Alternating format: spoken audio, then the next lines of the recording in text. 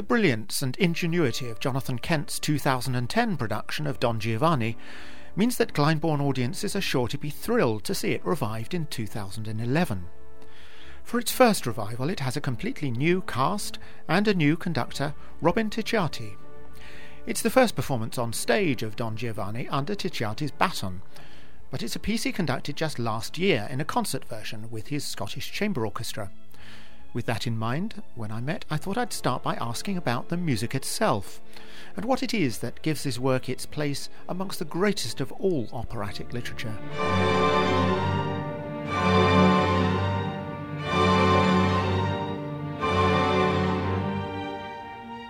Everyone is key. I mean, every character has a story, a journey, a position in the opera that's pivotal.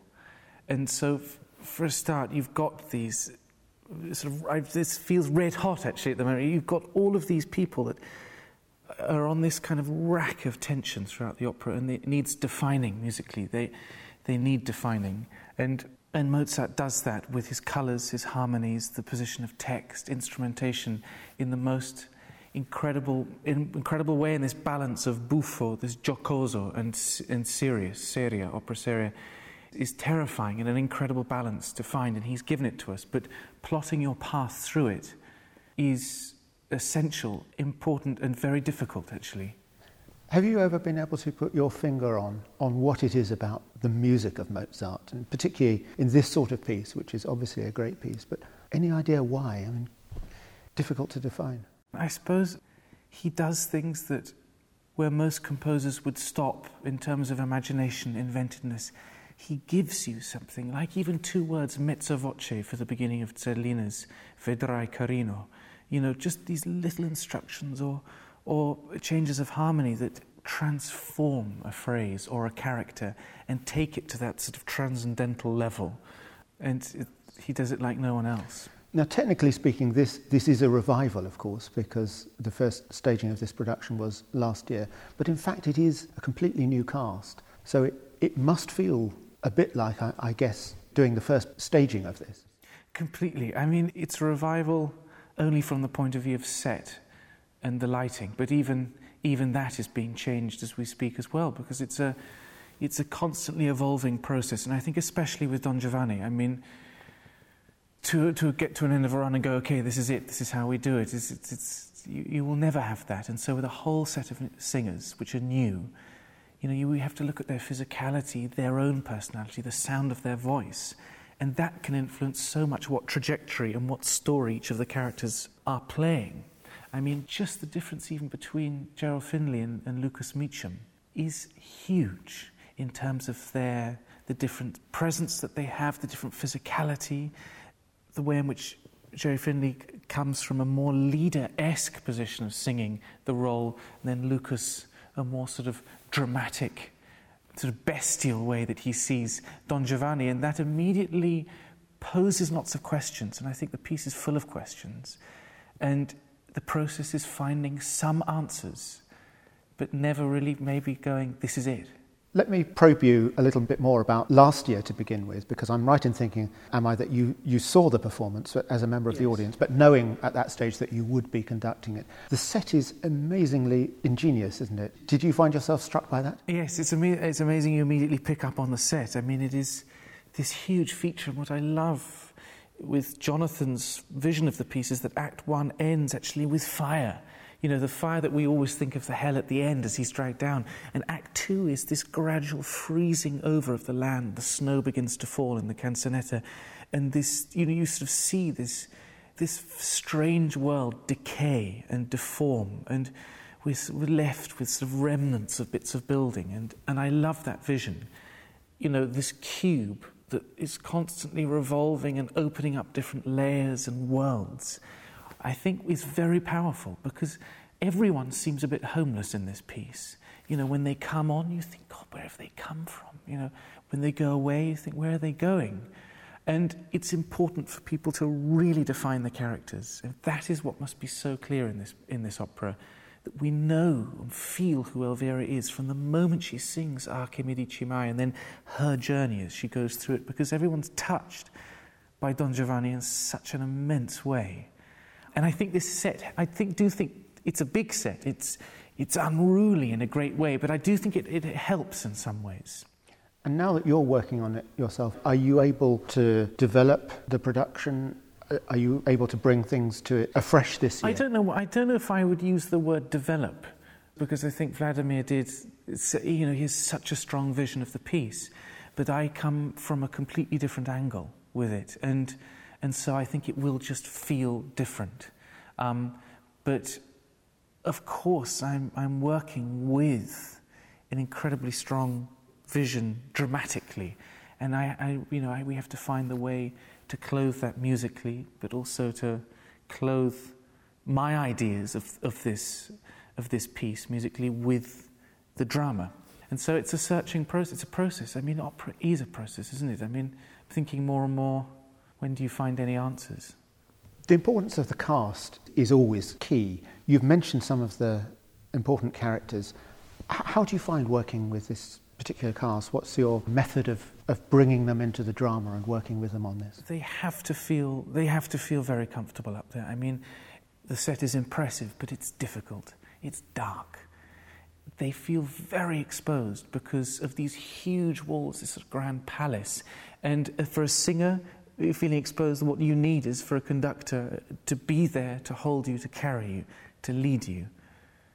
Affects you to breathe in. So, but I think always, the process of putting opera together is the fact that you, of course, come with a vision of what you want, but you listen to the voices that you have, and then you work with those voices and work on colours and shadings, and they've been very open. Mia Persson, for example, is her first Elvira. We've been really working on how to find the drama in it, the hysterical, the weeping, all of those different emotions with her voice type, which isn't in any way a heavy voice, and yet we've got to work on legato and the pronunciation of the text, and that's a really long process for a singer, and with these huge roles. I remember when I was very young having a lesson with Colin Davis on it, literally when I was sort of 14 or something, and he looked at me and he said, well, the thing about Don Giovanni is to find a cast where everyone can sing it, you need a miracle. And I think that's really, it's very hard. It's incredibly hard to sing technically and stamina-wise. And that leads back to my first point, where every character is vital. And so it's a great challenge. And you need a cast where every singer can sing it, but also where every singer can play the part. Well, that's it. And in opera, it cannot separate the singing from the acting. They must become one. And I feel that's essential. And getting it, that is then a process between me and the director and the singers, and how we find that their physicality, because they're not actors, they're trained to sing. And yet we have to find a way in which their physicality and the acting can really become one with their singing, so they feel comfortable. So tell me about how you found working with the director in this process. How have you prepared this production together? Jonathan wasn't incredibly specific in terms of. He very much worked with the personality of the singer, Jonathan Kent. And so where Lloyd is incredibly clever is listening to the singers and guiding them and letting them discover their own journey, and then him piecing it together so from the outside in the audience we really create an arc and a shape for people to follow. And I don't know at the end what people are going to think, actually. There are certain moments where we want to highlight this relationship with Don Anna and Ottavio, or the relationship between Commendatore and Don Giovanni. But at the end, questo è il fin di chi fa mal. This is what happens to evildoers. What is that? What's Mozart saying? And actually, we're still, we're in the stage and orchestra now, but we're still trying to work that out. Still searching. Now, this time last year, I was talking in this room, actually, to Vladimir Jurovsky about this very piece, about this very production, and also this time last year to Sir Charles Mackerras, not about this piece but about Mozart. Both men who are remarkable musicians but also closely connected with you and your career, in the sense that you're taking over this production from Vladimir, and Charles Mackerras had a very close relationship with the orchestra which you now conduct, the Scottish Chamber Orchestra. What have you heard from their work that you're adding to your own? What might be different? What might be similar? Well, I always actually come from the score from my own being and my own feelings. But yes, you are influenced by people. I mean, Sir Charles, I think what was wonderful, and is wonderful because we have recordings, is his fidelity to the score and to the notes and the rigour with which he approached the text.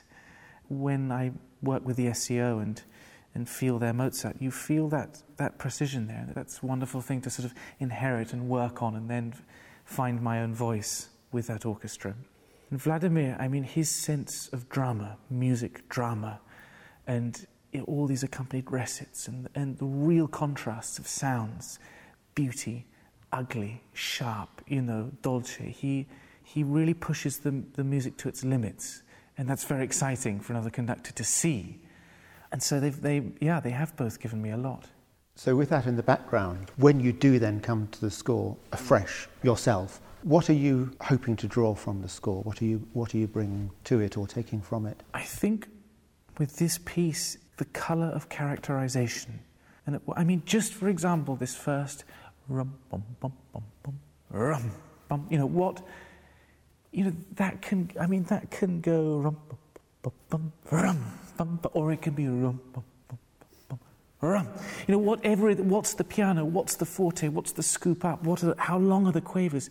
Is it notte, giorno, fatica? Is he pissed off? Is he quite, God, he's loving his... It's all these things. So what I'm really trying to say is that I learn the text, I learn the notes, and then I see what on earth is going on up there, and we try and shape it. And so I want the colours of this piece to come out, the humanity, the demonic. And the interesting thing is how you get the demonic in this piece. And I would love to try and find it through the colours of chromaticism. And these were not necessarily with, this kind of relentless drive or push through it, because I think there are moments of repose, there are moments of reflection. But it's knowing then when to, bam, stab something. And I think you need the contrasts in this piece, because things change in the quickness of an eye, characterization-wise. And I have to be ready for it. I have to prepare it, and I have to show the orchestra those feelings. And do you think it's the sort of piece that each time you come back to it, you'll bring new things to it and find different things from it? Completely. I mean, I did it last October with my orchestra in Scotland, and it's completely different now. It's completely different. And isn't that incredible? The fact that we can, and that is why we are so lucky as musicians and artists, that we wake up, and because we are different, because the light is different, the day is different, the score is different. And so it's a constant journey.